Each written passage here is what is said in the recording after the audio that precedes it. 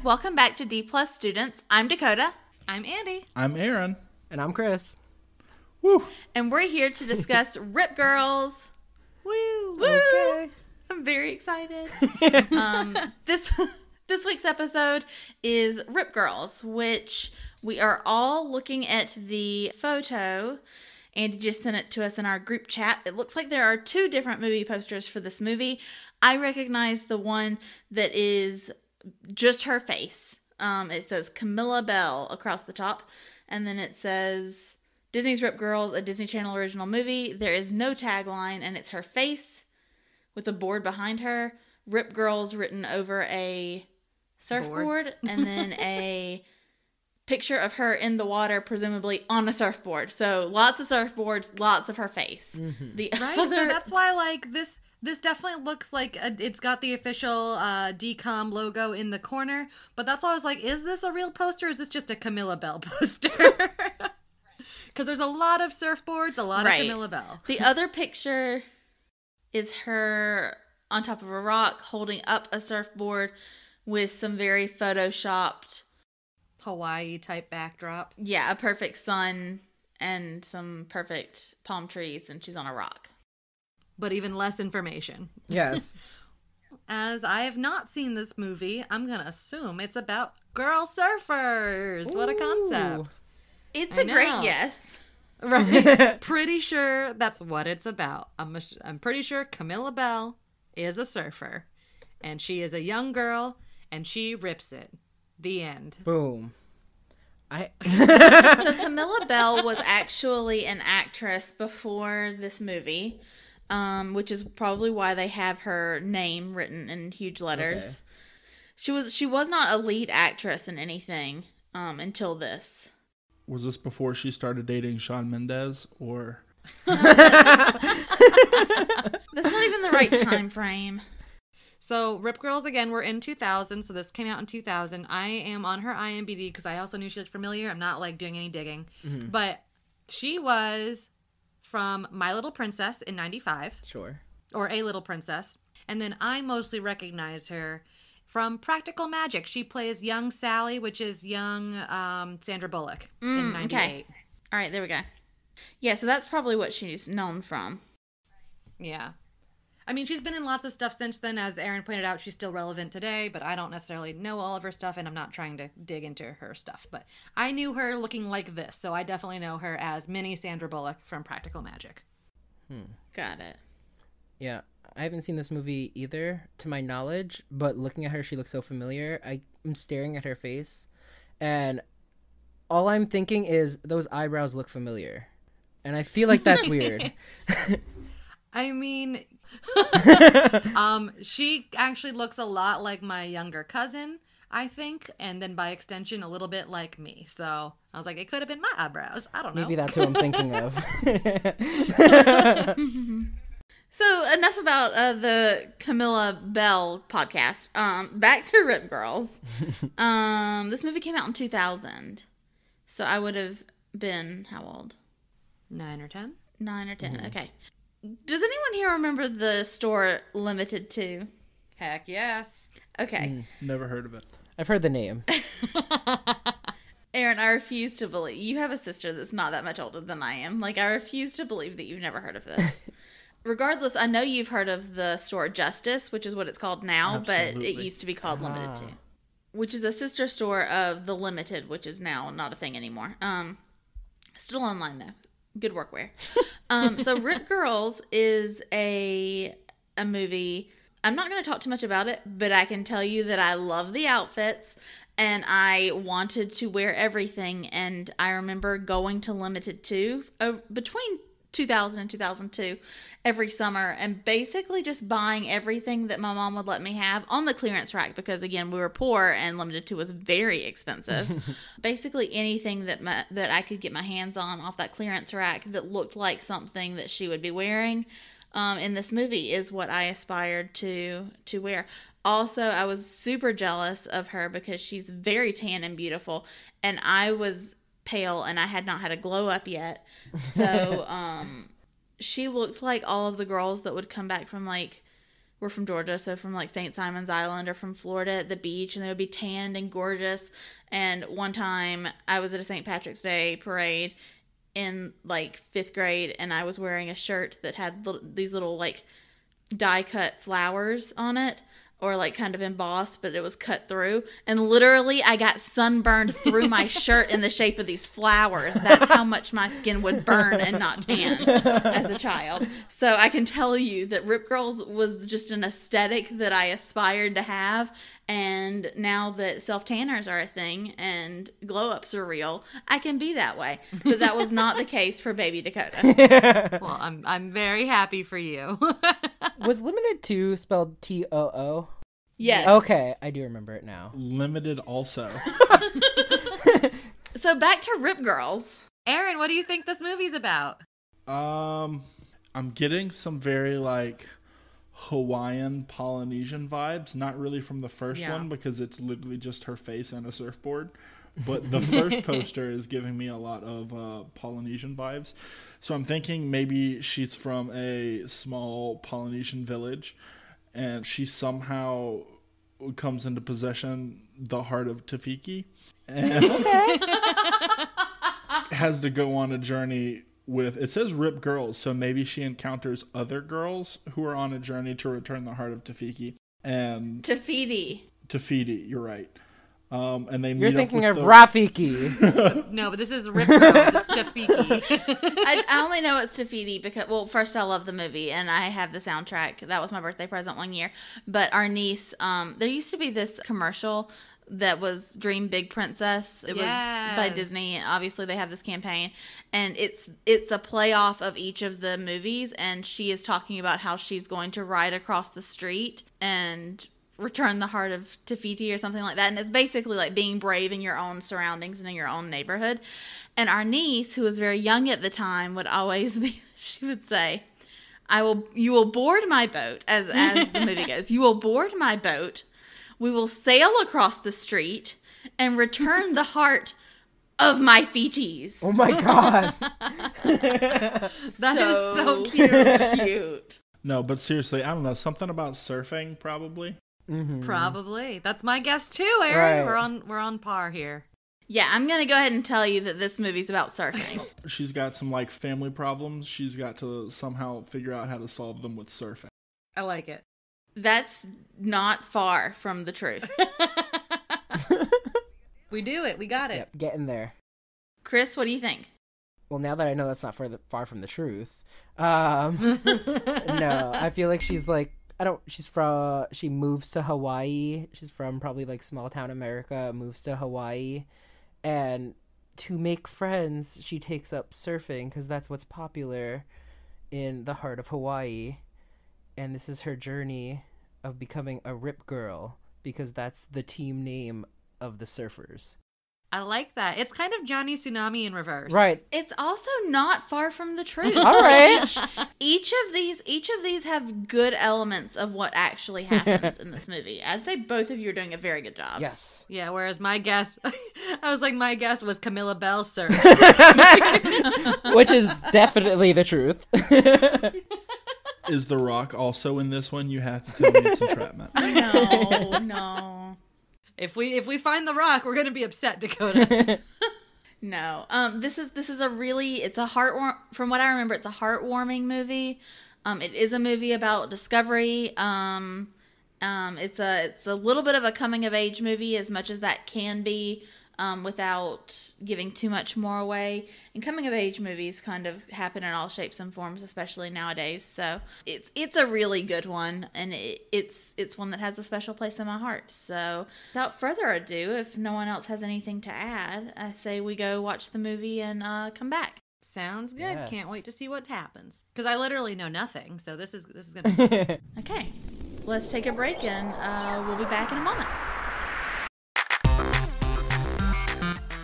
Hey everyone, it's Andy. Just dropping in once again to say thank you so much for tuning into this episode of D+ Students as we cover Rip Girls. We have a lot of fun conversation coming up, and I really hope you enjoy it. As always, I do want to say thank you to our friend Mike Rogers for the creation and use of our theme song. as well as our friend Rue for the creation and use of our artwork. Rue is available on Instagram. You can find them at the handle @rootbeer. That's RUETBEER. Also a reminder that we too have our own Instagram, brand spanking new. It is just called @D+Students. You can find us there, and we'll be showcasing more information on that as well. If that's not your jam, we do also have a website, and it is dplusstudentspod.wixsite.com/dcom. There you'll find all of our previous episodes as well as our poster art, and you can also reach us through there or Instagram or our Gmail, which is dplusstudentspod@gmail.com. Feel free to reach out to us. We would love to hear from you. Of course, we hope that everyone is doing well and staying safe during these confusing times. Again, if you're out at protests or if you're any of the big cities that are currently getting hit right now, please stay safe. Here at D+ Students, we believe Black Lives Matter, and we hope that you guys are being heard and are staying safe both from violence and the pandemic. I know certain parts of the world are opening back up. Like I have said previously, I am in Florida, so things are pretty loosey-goosey down here, but we're trying to figure it out, and I hope that you guys are too. What you're about to hear is a song that plays during a luau scene in Rip Girls. I really liked it. It's one of the cultural aspects of this movie, and it is called No Ki Ano Ahi Ahi, and it is performed by Mo Keel from South Sea Island Magic. It's really pretty, and I hope you enjoy it. Without further ado, I'll let you get back to the rest of the episode.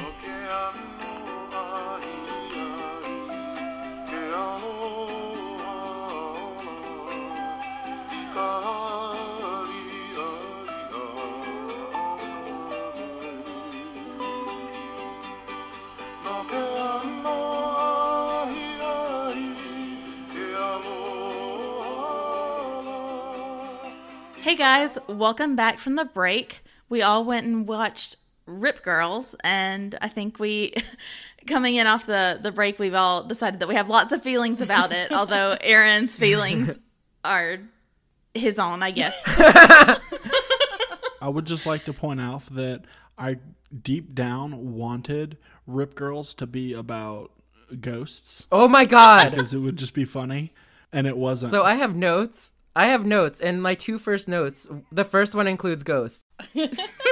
So I'm with you on this one. All right, should we attempt to go into what it was about?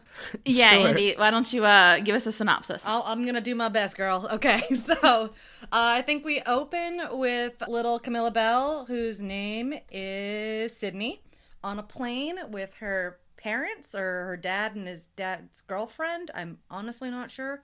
Dad and stepmom, I think. Yeah. Stepmom, okay. It's a voiceover scene, and she talks about how she's she's technically going back to Hawaii, although it's going to be her first time in her memory. She mentions that she's got a very overprotective dad who they left Hawaii when she was very young, and he never wanted to go back. She makes reference to, again, the stepmother, so mother's not in the picture, and says that her name is Elizabeth, and Elizabeth is the only mother she's ever known. And she just talks about how she doesn't really remember her mom, but how she's excited to go to Hawaii. And I think while they're there, they go to like this big empty house and they start like looking through it. It's clearly abandoned. And it comes into the story that Sydney has inherited this house as like some great grandmother on her mother's side's youngest living relative or only living relative. So even though Sydney's like 12, she inherits this house and an entire plantation that goes along with it, and they're trying to figure out what to do with the plantation. You find out that the dad's a teacher of some sort, and the stepmom works with fabric manufacturing. I don't know why this comes into the story, but it does. She's like an interior designer, I think. I don't know. She's always talking about textiles, and I was like, this house do be hitting. Like, I do really like everything that's in this house, though. Yeah, so they walk in. Stepmom, whose name is Elizabeth, keeps going on about how the cool fabrics, and the dad's like, no, we said we weren't bringing anything home. So again, this is idea that they're just here to kind of sign paperwork and then they're leaving again. I think they're only supposed to be there for a week or two. But they're exploring the house, and she finds a photo book in one of the desks, and it's got pictures of her mother surfing. And she specifically says, like, I didn't know mom surfed. And she also says, like, in her voiceover that she never really even knew what her mom looked like. I think she's got, like, one old picture and she's not sure about it or something. But it's very vague. But she didn't know her mom was a surfer. And the guy showing her the property talks about how people have been trying to buy the plantation, but that they've been turning down offers. The family wanted to keep it in the family, so they're hoping that Sydney would do that as well. Sydney is exploring the house and the land. She leaves the adults to talk about adulty stuff. And when she is exploring, she finds an old shed with a surfboard, and she decides to, like, take it on a walkabout, I guess. She, like, grabs it and starts wandering and runs into a girl on a bike, also with a surfboard, named Gia. They're about the same age, and they become friendly. Gia assumes she's a surfer and takes her down to the beach, where Sydney is just in awe watching, like, 3 young women all surf. And I think there's a couple of dudes there as well. They're introduced as, like, Gia's kind of crew. And they also introduce a guy named Kona, who is a skateboarder and a surfer normally, but his arm's in a cast, so he can't surf. But they make the day about teaching Sydney to surf.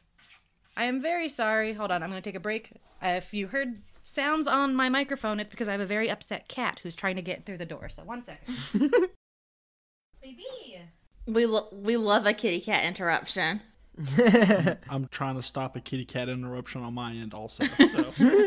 The thing is, Buddy's not allowed in the room, so he just scratches and meows at the door. I think he thinks the room has swallowed me, and he gets very upset. No. Well, he can't see you anymore, so therefore you're gone. So therefore you left him. So therefore the world's ending. I know, but I'm recording, baby.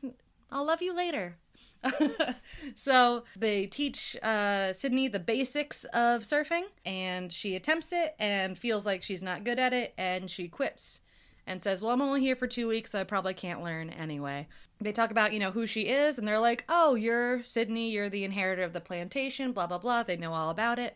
But she's like, if you keep coming hang out with us, like, we'll keep practicing surfing, and it'll be cool. So she goes back to her house, and her dad is, like, panicking because she's been gone longer than he thought she was going to be. And again, his overprotectiveness comes out, and she's just like, he thinks I'm made of glass and that I can't do anything. And she mentions that she made friends at the beach, and the dad is still freaking out and says that she can't go to them to hang out with them on the beach again the next day because the beach is dangerous. And she's like, well, what if I just don't go in the water? And she promises she'll be safe. And then the next day, of course, she goes, and she goes in the water. And she does surf, like, successfully for the first time.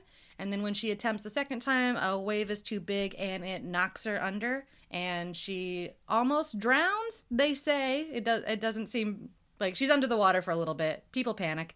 Kona, with his cast, dives into the water and saves her. And then it's seen that she has, like, a big cut on her head. So I have to cut in Yes. just really quick.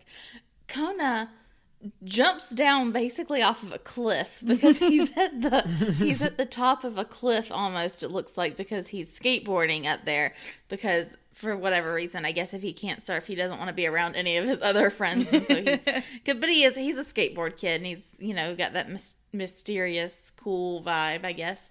But I don't know how he makes it down this cliff so fast. I know, that was going to be one of my comments, is that, I'm sorry. Like, he's at the very top, and then it kind of cut scenes. Like, it doesn't just see him, like, swine dive off a cliff into the water. It's just like a cut scene, and suddenly he's at the bottom at the beach, right. And he runs, and he still beats Gia, who's been in the water with Sydney, right. to her. So I don't know what kind of super speed that boy's got, but he does save her. Sorry.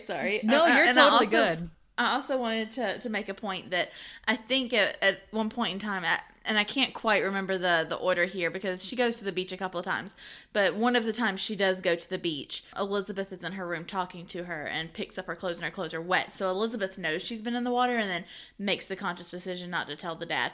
That's just something that I think is relevant to the plot that I want to talk about later. So I wanted to make sure that we string that in there.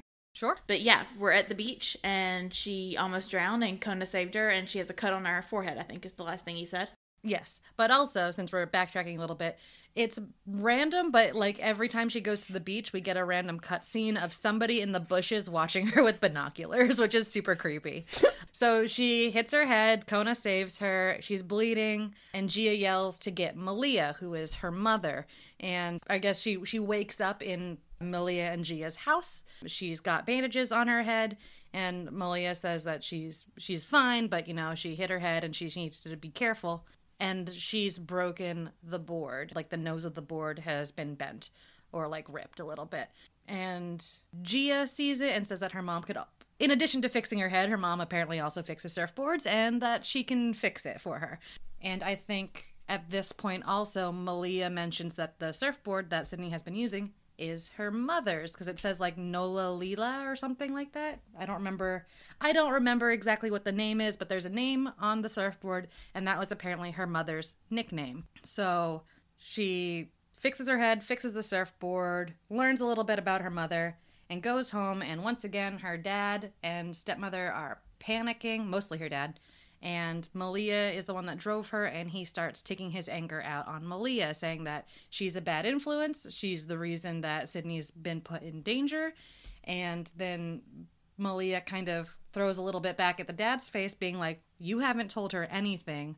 Why is everything a secret? You can't protect her from life. You have to, just support her more. And Sydney overhears this, but doesn't really understand everything in context, and goes to bed, I think. And then it's just more of her, I think, hanging out with the gang and learning more about who they are as people and why they enjoy surfing and why they love the area. And in the meantime, the realtors are trying to get Sydney to sell now that she's here and she is the official owner.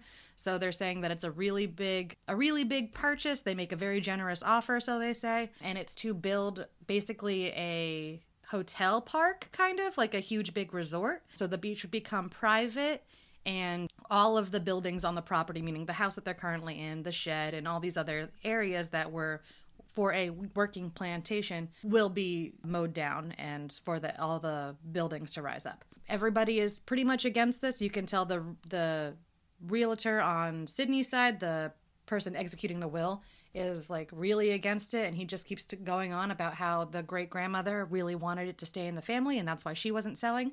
But the dad is really into selling because he just wants to get back to Chicago, get away from Hawaii and go back to their lives. So he's really for it, and the buyers are really schmoozy and they keep talking about what a great offer it is and how it'd be nuts to turn it down. And I hope Sydney's got, her Ivy League school picked out because she's, getting so much money out of this deal and treating it like a big party. And Sydney's kind of wary, but doesn't really know what to do because she's 12 or whatever. But at one point she's hanging out with her friends and Malia takes her on a trip to see a part of the private beach where she says that she and Sydney's mom used to hang out all the time, and it's also where you can see whales. I guess I'm assuming at mating season. They don't really specify, but they just say whales come here and they breach, and it's gorgeous. And it's an experience your mother loved and said that she would always remember. Sydney asked to be a part of whenever the whales come back. And she was like, well, it's a whole ceremony, but yeah, of course, we'll invite you. And then I guess it's like flash forward to like a day or two later. And Gia and Kona show up outside of Sydney's window and like kind of abduct her. They're like, it's time. Malia said to come get you. And then Sydney goes and it's like a big celebration luau kind of. Lots of partying, roasting food, drinks. There's Hawaiian storytelling, as well as traditional dancing. And it's really beautiful, and Sydney gets to be a part of this Hawaiian celebration that she didn't really get to be a part of or understand previously. And the celebration ends when the whales come and everybody runs to the cliffside to watch the whales breach. And Sydney agrees that it's a beautiful thing and she'll never forget it as well. Back and forth with the realtors, and Sydney is like, well, what's going to happen to the whales? What's going to happen to the beach property? What's going to happen to everybody that comes here? And they're like, don't worry, everything's historic. We can, put in some addendums to make sure certain buildings that you want are preserved as, part of a history. We're going to make sure that the whales are protected, and we're going to preserve the beach because guests won't want to stay at a shitty beach, essentially. But, you know, obviously if it's a resort beach, her friends won't be able to play on it anymore. I think after that, after she's made all these changes, she finds out how her mother passes, or this might even be at the whale celebration. I don't really remember, but it's something that Malia shares with her because apparently it's something her dad never talks about. Her mother actually died in a surfing accident when she was with Malia. She says that the waves were beautiful, but they noticed like a storm or something coming in, so they were about to head out, and as they were leaving, a wave crashed into Sydney's mother, causing her to kind of hit the rocks, and she passed away in that accident. Sydney gets so upset by this that she goes home, yells at her dad about how her history, or her mother's history, shouldn't be a secret from her, and it's, you know, not fair that she doesn't know any of this. And then for some reason she goes and rips up the picture of her mother that she saved from the photo book because she's so angry about her not thinking about the repercussions of her actions, meaning surfing, I guess, in a dangerous area. And after that, she gets into a fight with Gia because all of her friends see in the newspaper that Sydney is selling, so they call her like a sellout, and they just tell her to go back home and that they don't want her here. Sydney doesn't get a chance to explain that she hasn't decided anything yet. They just don't care. They think that they've been betrayed, essentially. And when she finds Gia's in a bad mood also, and Sydney asks if she knew who she was and that whether or not like their meeting was an accident or not. And Gia says, no, it wasn't. I wasn't trying to use you, but I figured if we could become friends with you, then you would see what a beautiful place this is and you would listen to us. And I wasn't trying to be a bad person, but no, I did know who you were. Our meeting was not an accident. And we were just trying to like kind of inform you. And Sydney gets rightly upset and they get into an argument, and Gia starts going off about how everybody was just pretending to like her, including Kona, who I didn't say, but she did share a cute little kiss with at the luau. And she was like, I let you fawn over Kona like a lovesick puppy. It was so dumb. And she's like kind of laying into Sydney, at which point Sydney just says, fine, I don't want to know any of you anyway. You know, I'm going to sell this beach and you won't get to go on it, and I never want to see you again. And I think it flashes to the sale. Sydney is trying to sign paperwork and people are celebrating. They've, you know, got sparkling champagne and juice for Sydney and whatever. And you see Sydney like just being very uncertain about whether or not she actually wants to sign the paperwork. And then flash forward to, I guess, Sydney running away, finding Kona, and they're both looking for Gia because they think that Gia's so upset she might do something reckless. So they go to that same dangerous spot on the beach, I guess, with rocks. And they're like, they see her stuff on the beach. And Sydney's like, oh my God, she's in the water. We got to go find her. And Sydney goes into the water. She dives in. I don't know if she has a board at this point, but she just goes looking for Gia, and she finds her. She has been hit on the rocks and she's not doing so hot. So Sydney actually saves her and brings her to shore where Kona is there to help. And then in some very, very quick turnaround, it turns celebratory because Sydney's like, well, I came to find you and then, you know, save you because I wanted to show you that I didn't sign the paperwork. And she brings the contract out that she didn't sign that was been in her backpack, apparently. And then they celebrate the fact that they're going to stay in Hawaii, that they're going to be friends forever, and she's not selling the property and she's going to live there. And then it fast forward to like the dad and the stepmom talking outside of the house being like, well, what are we going to do now? I think it's actually the dad and Malia. Malia's asking the dad what his plans are for the future. And he goes, I don't know. I'll get a job. I'll write a novel. It'll be great. And then it finishes with Sydney hanging out with her friends on the beach. And taking pictures. So this was a great job. This was a great synopsis from Andy here. I tried to be impartial, but you might have guessed at the end my feelings. I feel the need to be the first person that says something. Okay, yes. Because first things first, I love this movie. I really, really like it, and there's a lot of good to be had. But there's some batshit crazy stuff that happens in this movie that, watching it now as an adult, I mean, this was why we do the podcast, right? Like, this is supposed to be, I think this might actually be the first movie that I remember very differently than when I watched it as a child. I mean, Alley Cat Strike was a little bit as well. Yeah, I felt like you guys remembered the plot, but it didn't live up to your nostalgia for it. Yeah, Is exactly. this similar or this worse? For me, I still really, really like it because of my affinity for the beach. If it That's was fair. not beach themed, but then again, like if it wasn't beach themed, I'm not sure that I would have necessarily liked it as much. So I still have to tell you, I will be ranking this very high because of the nostalgia factor and just because I really like the parts of it that I like. Okay, that's fair. So why don't you tell us the parts that you liked? Or I if am missed getting ready something. to like rip into this, don't worry, because there are some parts. First things first. She pulls, I mean, I have to start at the end, sorry, but she pulls out a contract that absolutely no one would have let her leave the Oh, for office sure. with. Of For course. sure. Because you can't just take an offer off the table like that. And also, when you show them the contract, that's not going to bring the point across. They're going to think that it just creates, it's a very dramatic moment. Sydney's very dramatic.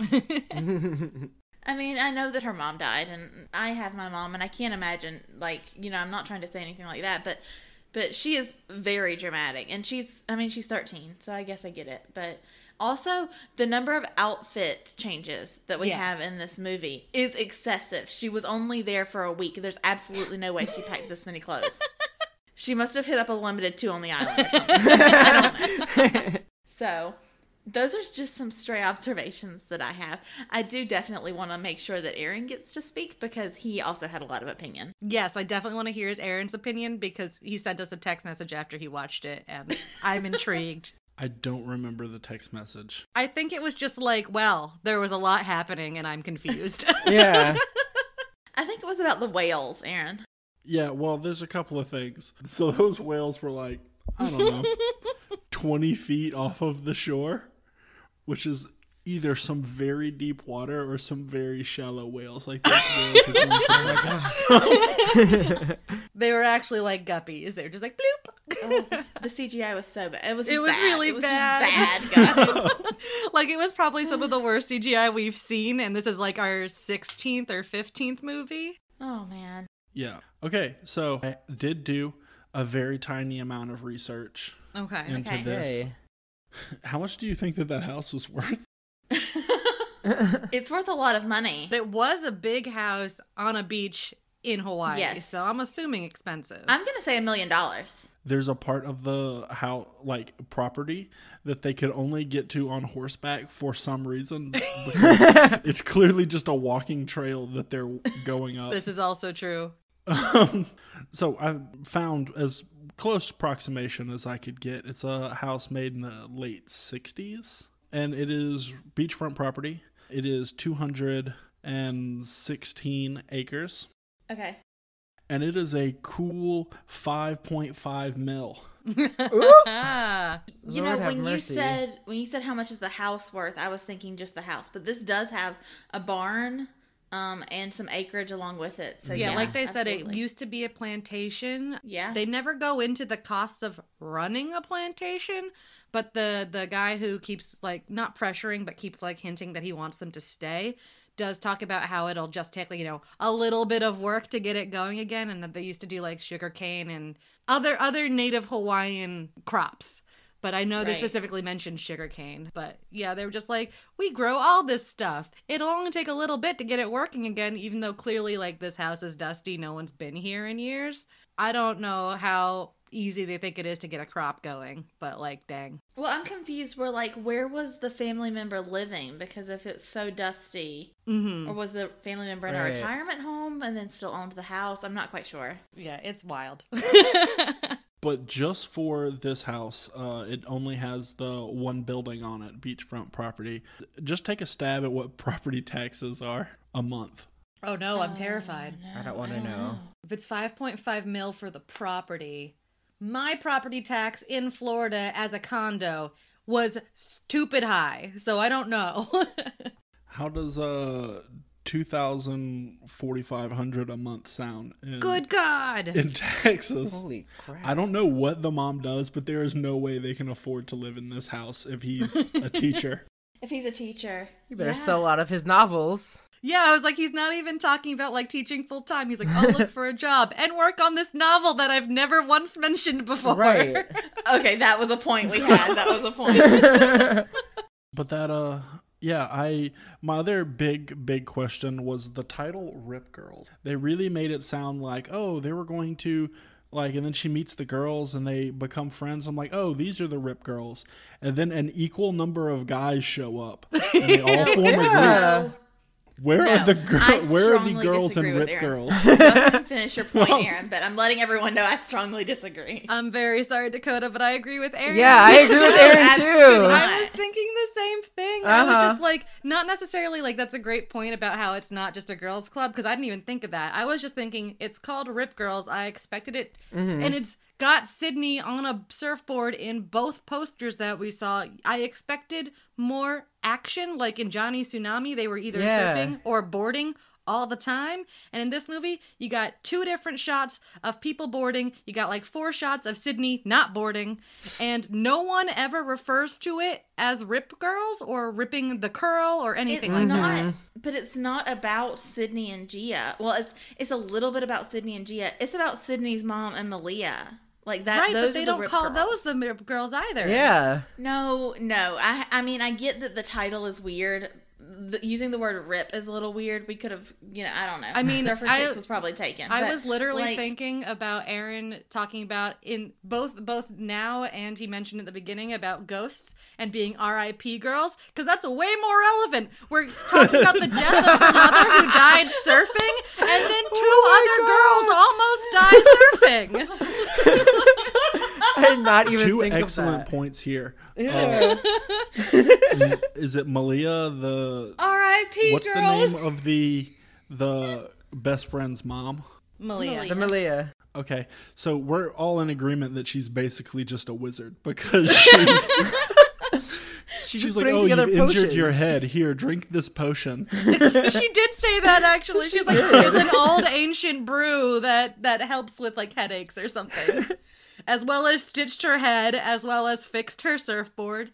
And also, It is never once brought up, ever. Are we to assume Malia is the one watching them with binoculars? Yes. Okay. Yes. Malia was the one watching with... No, okay, I'm going to kind of stand on this hill. Because I do definitely think that Sydney's mom and Malia, as well as Gia and Sydney, are the Rip Girls. And I agree that the word Rip Girls is not the most, I don't know, interesting and relevant title. However, I do stand by those are the girls, and those are the 4 really protagonists. Of those 4 girls, 1 died and 2 almost died. I have to stand on my own. I guess I'm standing on my own. That's okay. I understand. But absolutely, Malia, I don't understand. They live in like some kind of magical area, because I feel like there aren't really any walls at their house, and it's just like... Yeah, they're all I like tense. You see like Sydney visiting them and just like brushing curtains aside and like yes. I mean, like it's a very nice outdoorsy area, but yeah, I haven't seen any wooden walls. Hawaii has weather, like you got to be careful. The final thing that really got it from me was, how weird is it that Sydney knows that her mom died and suddenly they moved? And it was never once mentioned to Sydney. It was like, oh, she died in a surfing accident. Like, right? The dad just doesn't want to talk about it, to the point where a huge fact, like a huge plot of this girl's life, is left behind. Yes. Like, she didn't even know her mother could surf before she got here, let alone that she died in a surfing accident. I mean, I guess I could see why her dad would want to shield her from that. I do not understand why no one had a conversation with Sydney before they let her go to the beach by herself to meet some random kids, and then they met Gia. And are we just to assume that Gia's the same age as Sydney? So are we to assume that the dad had no idea that Gia's name was Gia? Because ideally, or, in theory, Malia would have already had Gia. Yeah. That's a good point. I didn't even think of that.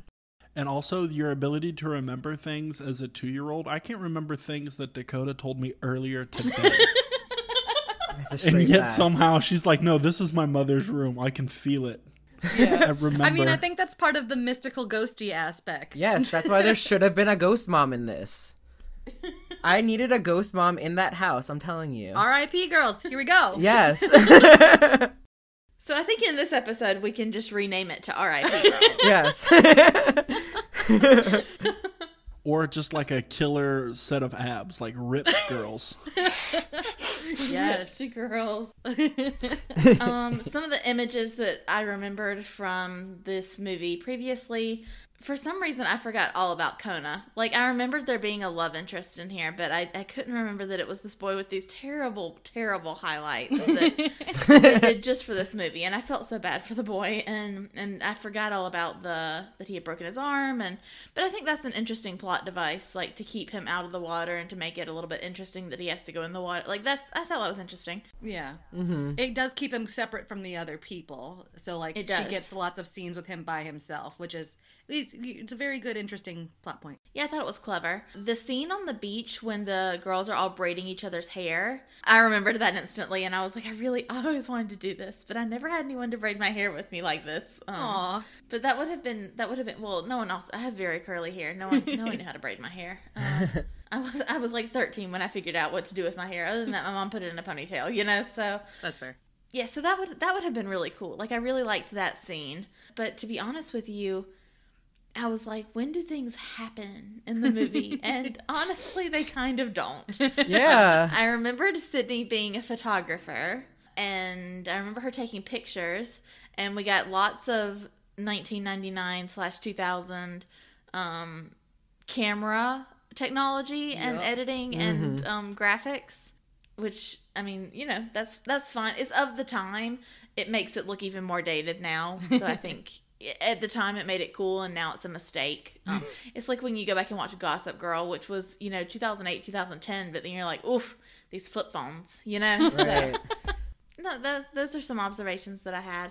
Let me see. The fashion in this movie is iconic, though, because she's wearing, maybe iconic's not the right, iconic for DCOMs, because she's wearing like a pink tank top and a pink set of shorts that, no lie, I thought about trying to text my mom to see if she had a picture of me wearing, because I'm 100% sure that I had this exact outfit and I got it from Limited 2 for the summer. I was probably wearing it the next summer, though, because I probably got it on clearance. But I did think it was super interesting at the end, once everyone decides, like, oh, we're staying in Hawaii, it's going to be great. Aaron actually made this point. I don't know if he was going to bring it up, so I'm going to give credit to Aaron. But then all of a sudden, Elizabeth and the dad are in, like, tropical Barbie wear, and, like, they've changed clothes, and they're ready to stay forever. And it's like, where are you guys? When are you shopping? Where are you buying these things from? The guy realtor who was kind of trying to discourage Sydney, I loved him. I thought that he was the voice of reason that we needed in this movie. I think it's really important that we see where someone was taking Sydney's, even though she was a little ridiculous and very dramatic and definitely 13, she's still a person with value who had her own opinions about what she wanted to do with this, and it's her property. And ultimately, her parents let her make the decision, which I think is just so incredibly important to show, especially girls, especially 13-year-old girls, that they can have ideas of their own. So I think that that's a good thing that this movie does, even though it's not perfect. But I know that I would have really appreciated, and I'm sure I did really appreciate, seeing where people took her seriously. Because I remember my parents always took me seriously, but whenever I would venture out, whether we were going shopping or if I was ever, I remember one time my dad going and buying a watch, wanting to buy a watch. And I wanted to look at watches as well. And I was interested in possibly owning a watch because my dad had a watch and like super cool. And, this is a very privileged thing that my dad and I were doing together. And these people like paid me so little attention that my dad just like put the watch down and walked out the door with me because, I don't know how much he was going to spend on this watch for me, and I don't know how much the watch was he was going to spend for him, but I'm sure it was a lot more money than my watch was. But, however, we all deserve the attention and to be recognized and that we all are bringing something of value to the table. And that was a powerful thing that my dad did, that like no one should have just overlooked me just because I was a kid or a girl or anything like that. And I like that this happened in this movie. That's a really good point. No, I did like that a lot. The fact that the father seemed really intent on selling, and once Sydney kind of gleaned that she might not be that into it, he never once tried to pressure her. Like, obviously he wanted to go back home, but he never made it about him. He was just like, no, we got to do this. This is the plan. But he didn't, like, balk at it whatsoever. And at one point when she specifically says, like, I'm not sure what to do, I'm a kid, he's like, well, it is yours. I'll support you no matter what you decide. And then he follows through, which is such a big deal. And that's growth in parents, because at the beginning he was very controlling and very, kind of explosive anger that you don't really understand. Now we know it was coming from a place of fear and concern and never really healing from some of the trauma that happened previously with Sydney's mom. But like, we love growth in a decom. So. Oh yeah. I would like to retract my previous statement. Uh-oh. Which one? Apparently, humpback whales can swim in very, very shallow water because they chase salmon close to the shore, and then when they get trapped, they're like, snacks. So I would like you to just imagine the scene happening, and this whale like breaching out of the water, and everyone's like, oh, it's so magical, and the whale's like, snacks. That is what I'm going to hear anytime I hear whale sounds. Snacks. So talking about that whale scene at the beach, I kind of liked the cute moment where Kona was translating the story that the elder was telling. I don't know if anyone else thought that was cute. I thought it cute. was precious. Yeah, it was adorable. Cute. I wanted a boy to translate a story to me. I love that. Come on, Aaron, get on it. Come on. Aaron, I need you to learn another language, and then I need for you I'll to... get right on that. The dress that Gia shows up in for the party, that red dress, it was beautiful, and I loved it. It was so pretty. And she taught Sydney how to do a traditional, like, kind of hula dance. Yes, loved it. It was very cute. Sydney's there in a cute periwinkle, like, satin outfit. Didn't like it as much as Gia's. But she did look precious. She looked like the ingenue compared to Gia. She's both smaller and more petite, and she's in a more innocent-looking dress. It kind of reminded me of, like, Wendy from Peter Pan. Yes. Well, she looked 13, and Gia looked like 17, so, Yeah, Gia definitely looked older. Yes. Why was Kona just wearing another version of what he wears all the time? Because he was not dressed for the event. Boys' fashion didn't matter. Yeah, I was like, that's all they have. They don't own nice clothes. Yeah, when boys are young, they just have like t-shirts and like their only shirts, and that they wear them everywhere. But these girls went out and bought these little cocktail dresses. So Aaron, I said this to Aaron. He paused the movie and he said, Dakota, that is obviously a new plain white tee underneath that shirt. He put some effort into this. Gotta dress it up a bit, get out a fresh one. We're learning so much about young men. But also Limited 2 doesn't sell men's clothes. So that's the issue here. So apparently that's the only shop on this entire island. Yes. I'm sure there was a PacSun somewhere. PacSun. Or what is it, Del Sol, the shirts that change colors in the sunlight? That would have been in the tourist area. Still. Oh, man. I think that the names of the characters in this film are really cute. I like Sydney, Gia, Kona. Those are interesting names. Agreed. Mm-hmm. I'm trying to think about what else kind of stuck out to me. I really, I think that's it. I've talked about fashion. We've talked a little bit about the family unit. Elizabeth, I think, is very important in this movie. Yes. She doesn't say a lot, but she is absolutely like the perfect kind of a stepmom, I think. Especially for someone whose parent has passed away and is no longer in the picture, because she holds Sydney's mom with just the utmost respect in that relationship. At one point in time, she tells Sydney's dad, that it would be different and she would know how to kind of like be prepared for battle if his heart was with someone else who was living, but she doesn't know how to fight a ghost, which actually, like, there's our ghost moment, I guess, maybe which I thought that was powerful statement. I didn't really like the statement because I don't know. I don't feel like she should have to battle shot way out of left field for the plot of the movie. but you can tell that no, because you can tell that the dad is definitely battling something, and at the end of the day, like, she's there to support him, which is exactly what he needs. And she's so supportive of Sydney and her decisions and her becoming, you know, more independent, and she's the one that convinces the dad to let her go swimming and that he can't control her and keep her a little girl forever. She does just as much for Sydney and the growth and development as Malia does. So I think that Elizabeth is very underrated. Yeah, I agree. I think that she and Malia are very on par with, like, battling for Sydney from different sides. Just the way the movie is set up, unfortunately, Malia gets way more screen time, and we're just left to assume that Elizabeth is doing, like, private behind the scenes work, which is still very important. Someone's gotta have a job. Yeah, right. But it's just very, it's kind of a bummer that she doesn't have as many lines, because she's definitely very important to the film. She is, and her husband give me, like, they remind me a lot of the parents in Johnny Tsunami. Yes. Yeah, because it's the same thing. His name is Ben, by the way. Ben, okay. So Ben and Elizabeth. So yeah, in Johnny Tsunami, the dad doesn't approve of the snowboarding or the surfing, and it's the same thing with Ben. He doesn't want Sydney going to the beach, getting involved in surfing, and it's always the mom who has to be, like, the driving force behind it and be, like, the voice of reason to make the father understand. Yeah, I agree. That's a really good parallel, especially since after we weren't sure what this movie was about, we all kind of assumed it was Johnny Tsunami but girls. Yeah.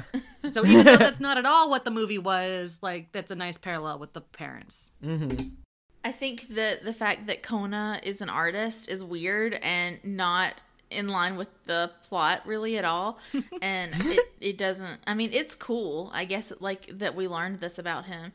But he's like a caricature artist, I guess. Yeah. And he makes this weird caricature thing of her, and then he puts it on her mom's board. I would have been so angry, you guys. Like, if I he know. put that crap on my mom's surfboard, I would have been so mad at him. Like, I almost lost the surfboard, and now it's got a crack in it, and then Malia fixed it, and I think that things that get repaired like that are even more beautiful. And then you put this junk, like, because we all know what's going to happen. Like, if Sydney had actually gone back to Chicago like she was supposed to, they would have been, like, AIM Messenger pen pals, and they would have talked on the phone approximately 3 times, and then they would have flirted via AIM for approximately 2 months, and then they would have never talked to each other ever again. Oh yeah, I know, because I did that like at least 100 times. So I know, like, I made so many friends on vacation that were like, yeah, let's trade emails, let's trade AIM, and then we'd share emails for like 2 months, and we're like, this is hard when you're in middle school. Like, this isn't natural. I mean, I am going to say, I mean, because I was very privileged and got to go on several vacations with my family, and, you know, basically every year, and every year I made friends, and every year. I will say that I put in a lot of effort, so I've got maybe more than the average amount of friends that you would say. Shout out to my very good friend Sarah, who lives in New York City, who just got married this week, and we've been friends since the 4th grade, and also my friend Kelly, who we were friends and then not friends for a while, and now we're friends again, and turns out she lives 20 minutes away from me now, so that's going to be a fun that's so nice. Reunion, I think. However, it doesn't usually happen like that, especially with the boys, and I know this from experience. So there's absolutely no way I would have wanted your fucking picture on my board, Kona. Also, I looked up the mom's nickname, because they also, I don't think, name the mother at all. It's Nani Loa. That's the word that's on the board that Malia says is her mother's nickname. I haven't found if Nani Loa means anything. On it. I know, I'm Googling. I'm like, what? I'm trying to, I think that the fact that Sydney takes pictures is cool, and I think that we probably could have done more with that. It was in the beginning of the film, and it was in the end of the film, and okay, you know, and I guess it's like kind of like a metaphor that she likes to watch the action happen, and she's behind the lens. So I like that. That's okay. Chris, do you have any other observations? You always, although Andy and I love to chat, and we're very talkative throughout, like, you are the one that kind of like brings in the pearls of wisdom usually. So I feel like I'm not going to be much help today, because I said it before we started, but like, I didn't really remember anything that happened in this movie, and I watched it like 2 days ago. And I feel like it was just there were things that happened in it that should have been memorable. 2 girls almost drowned. Like, that's a lot. Like, and like they're in Hawaii. I feel like there should have been a lot that like kept your attention, but like there was nothing super memorable about this movie to me. And there's nothing really that stuck with me. If there would have been a ghost mom, maybe I would have had a different opinion. But maybe I went into it expecting Johnny Tsunami for girls. Yeah. Maybe I wanted more like girl power. And maybe I'm just a little upset that Sydney isn't a bomb-ass surfer now. And she like fell off once, almost drowned, and she gave up. But Sydney is very vanilla. Mhm. Yeah. Did we think Camilla Bell was a not very good actress in this, or is that just me? I thought all No, of the it- acting was pretty bad. Yeah. I like Gia. I Yeah. liked Gia. I was just like, Camilla Bell didn't deserve her name on the poster for that acting. No, I'm going to have to agree with you. I don't think that she did very much after this as well. So I looked her up because I was like, her eyebrows are very familiar to me. Nothing else about her is familiar but her eyebrows. And so I was like, I feel like I might have seen this movie. By the way, I still don't know if I've seen this movie before because couldn't remember it 2 days ago. So I can't imagine remembering it 6 years later or whatever. 6 years? Do you mean 20? I mean, 20 years. Time doesn't exist when we're in quarantine. But she was in When a Stranger Calls, which is a horror movie, and I looked up the poster, and the poster is just her face, and she has very, very prominent eyebrows these days. So maybe not in this poster, but in that one, I was like, oh, now I know why. Okay. Of course, that's why you know her, a horror movie. You know, that's my MO. It is. I dig it. You're on brand, Chris. Yes.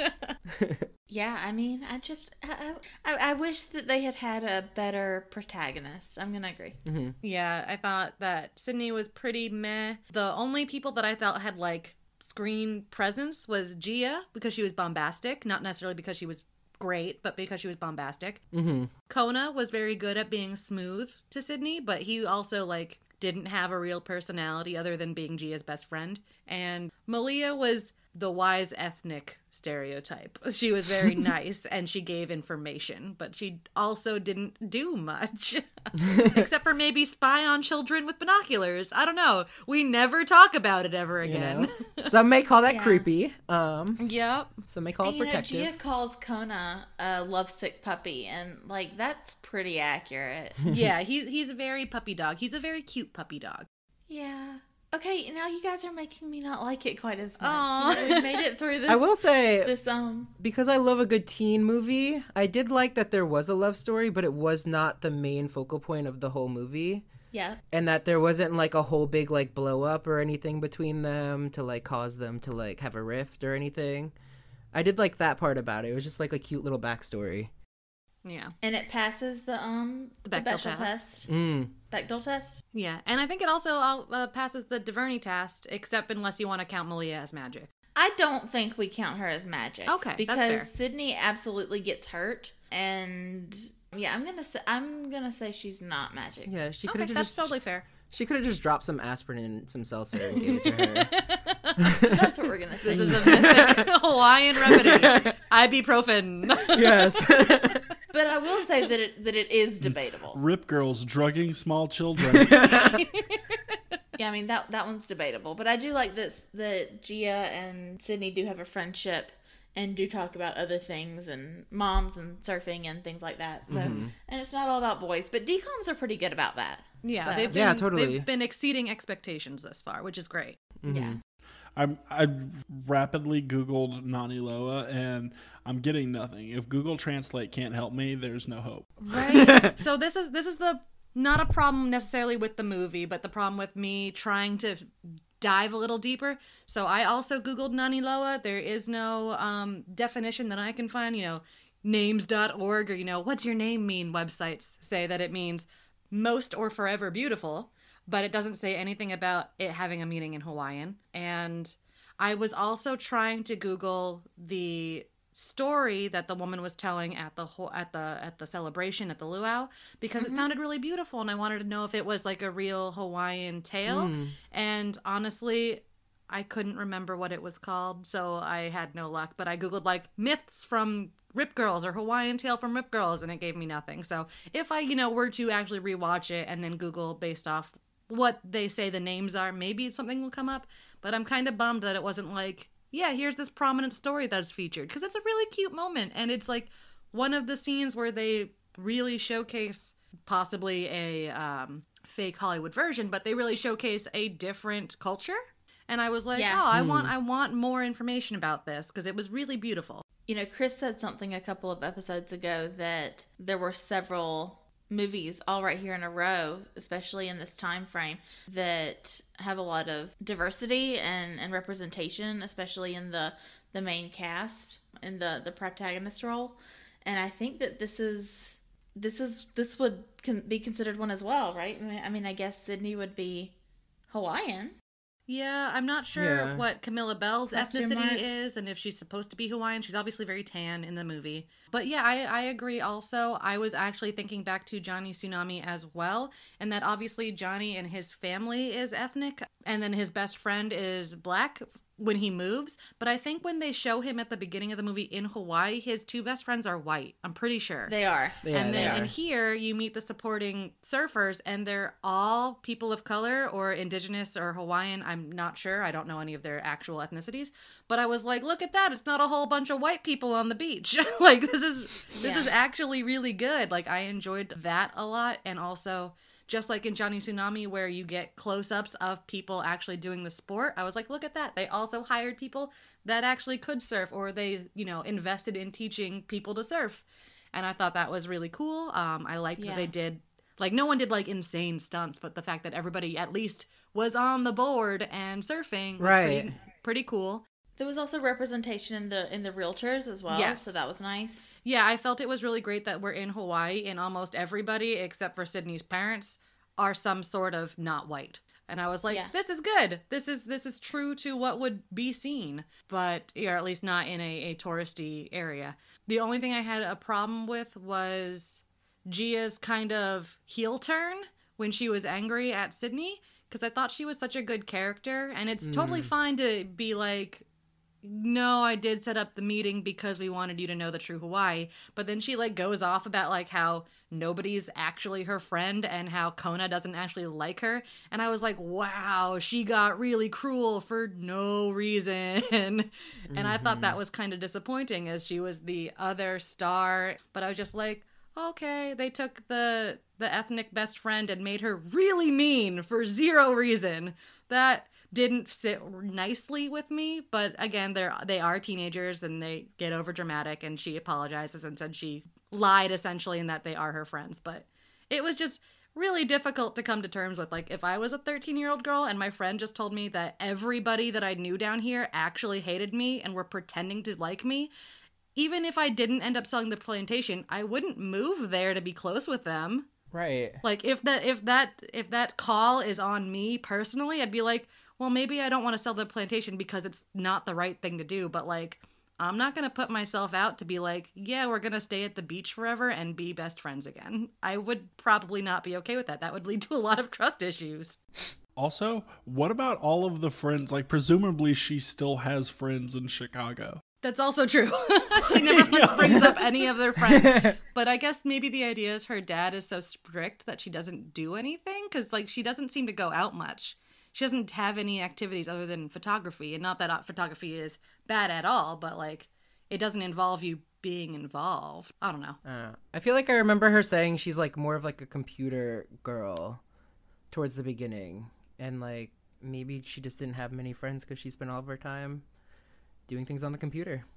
It was super nice of her to give us the early 2000s tutorial on Photoshop that we got in the movie. I also did think it was a bit hilarious that she rips up her mother's photo angrily. This is supposedly the only picture she ever has of her mother, because she says she doesn't remember what she looks like at all. So, like, dad doesn't keep photos. And she gets upset because she finally learns that her mother died in a very tragic accident, and that leads her to be angry and rip the only photo she has. And then the end, you see her like pretending to tape it up, and then she hangs it up, and it's clearly not a ripped photo. Like, it's barely that's even also creased. She had the Hawaiian sorceress lady whip up some So I'm not sure where the article because I just Googled to find the article about that Chris was talking about representation. However, I did find 50 ranked DCOMs, so I'm going to save this. 50 ranked DCOMs through the lens of feminism. Ooh. We love that. So it has all 50 of them, or it has 50 of them ranked. And just to let you guys know, Rip Girls falls in at it's pretty high up there actually, number 17. Wow. So number 1 is obviously the most, and then 50 would be the least. And the little blurb here says basically a feminist movie in the most traditional girl power sense. It's not all that complex, but it's entertaining. I mean, I guess that's fair. Very feel-good feminism light. Light is agreed. I'm kind of upset that it's labeled light and it's number 17. That doesn't give me hope. Right. We've got some time to kill on air, Coda. I need you to read all 50 in order.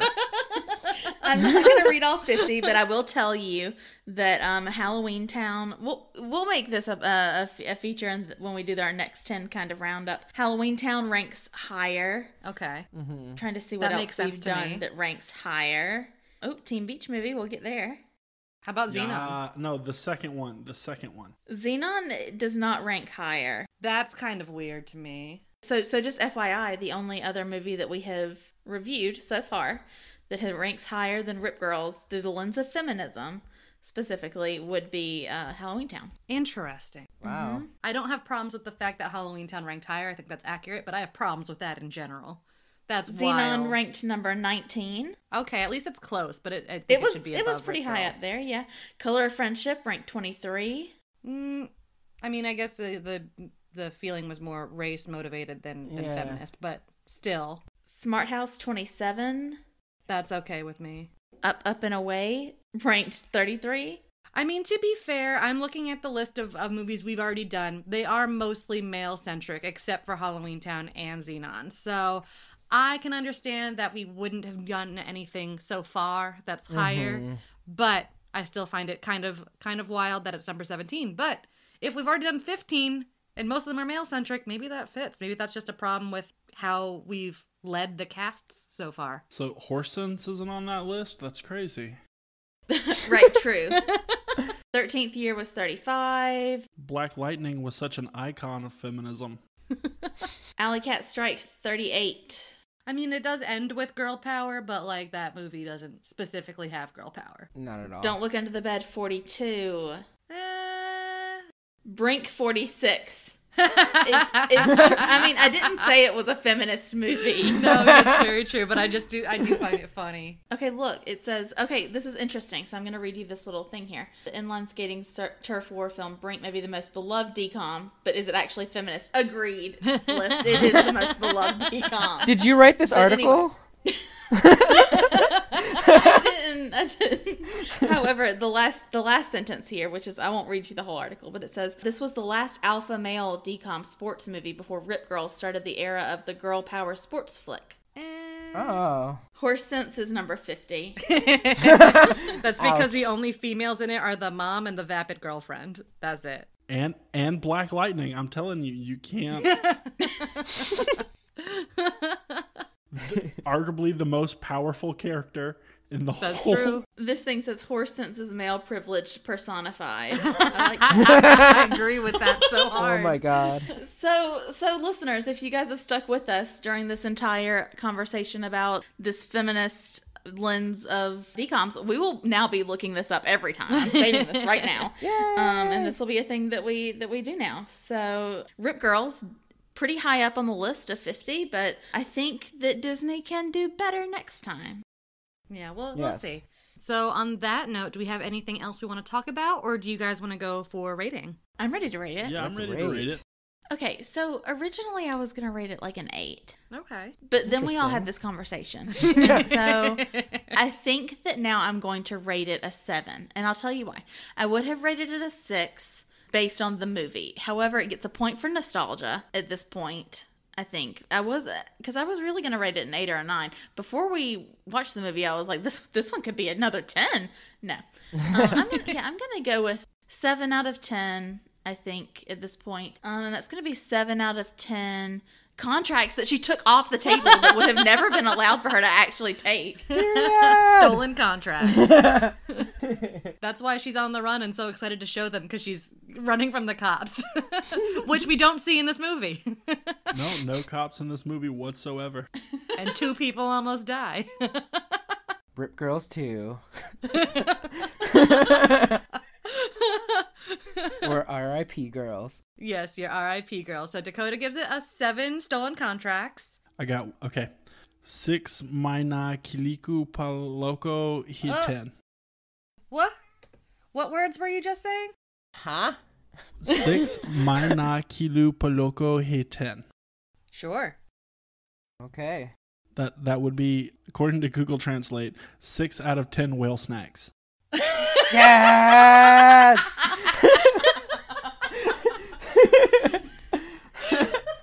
Beautiful. Snacks. How you doing, Chris? I'm gonna go a little lower. I'm gonna give it a 5 out of 10 magic potions that are actually just aspirin and seltzer. I think that's fair. I'm not mad at it. Okay. So I'm gonna break tradition, and I'm gonna be the lowest. I'm gonna go it a 4. What? I know. I'm sorry. The thing is, this movie was not memorable. Mm-hmm. The acting was bad.